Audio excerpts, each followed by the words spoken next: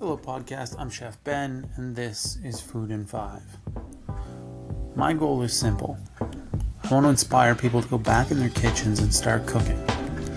I want every person to be able to feed themselves decent, healthy food with confidence. I think in order to do this, in order to really inspire people, it's important that I'm not creating a false narrative. I've said a few times in the podcast and the blog about how people are busy and don't have time to cook every night, and it's the truth. Some days you just don't want to cook. You need to know that that's okay. All I want is for you to cook more than you do now, and hopefully cook more often than you don't. I'm a chef.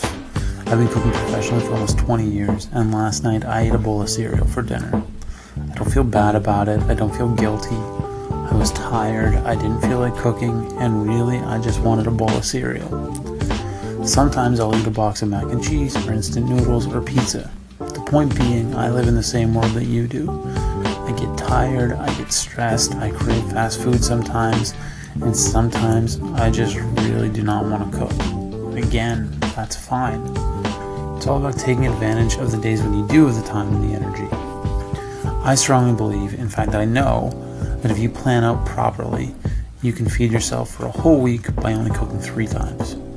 I've talked about this a little, but I'm going to start talking about it more because I believe in it very strongly. In fact, this is often how my wife and I feed ourselves.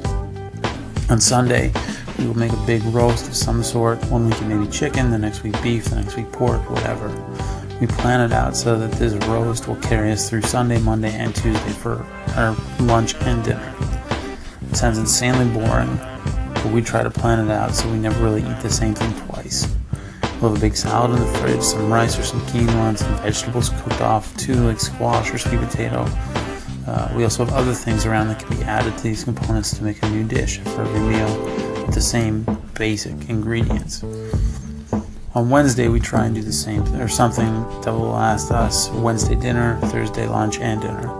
Again, we create this meal keeping in mind that we'll be eating it for a few meal periods. So we try and make something that can be altered to make it seem like a new dish.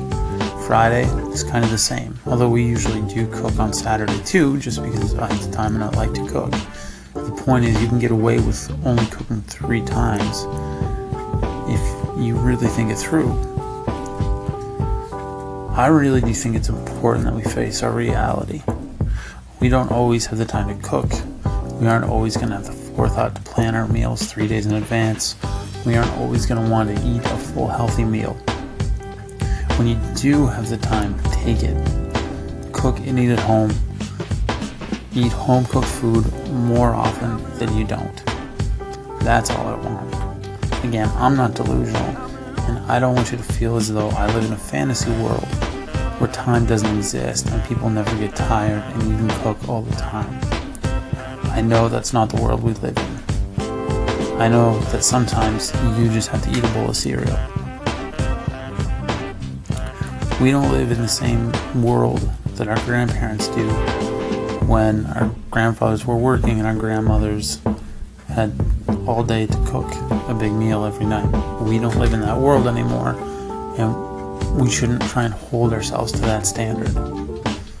We need to live in the reality we have, and we need to build our ideals around that. And so I think that it's really important that you understand that it's okay to just eat a bowl of cereal. Sometimes it's okay to order a pizza. Just try and cook more, even if it's just once a week. That's always a good place to start. I'm Chef Ben. This is Food in 5. You can follow me on Instagram, Twitter, and Snapchat at Chef Ben Kelly. You can follow me on Facebook at Ben Kelly Cooks. Or you can read this podcast as a blog on howtonotburnshit.com. That's howtonotburnshit.com. Thank you very much for listening. Like, subscribe. If you like this podcast, please tell your friends about it. I'll talk to you soon. Have a good day.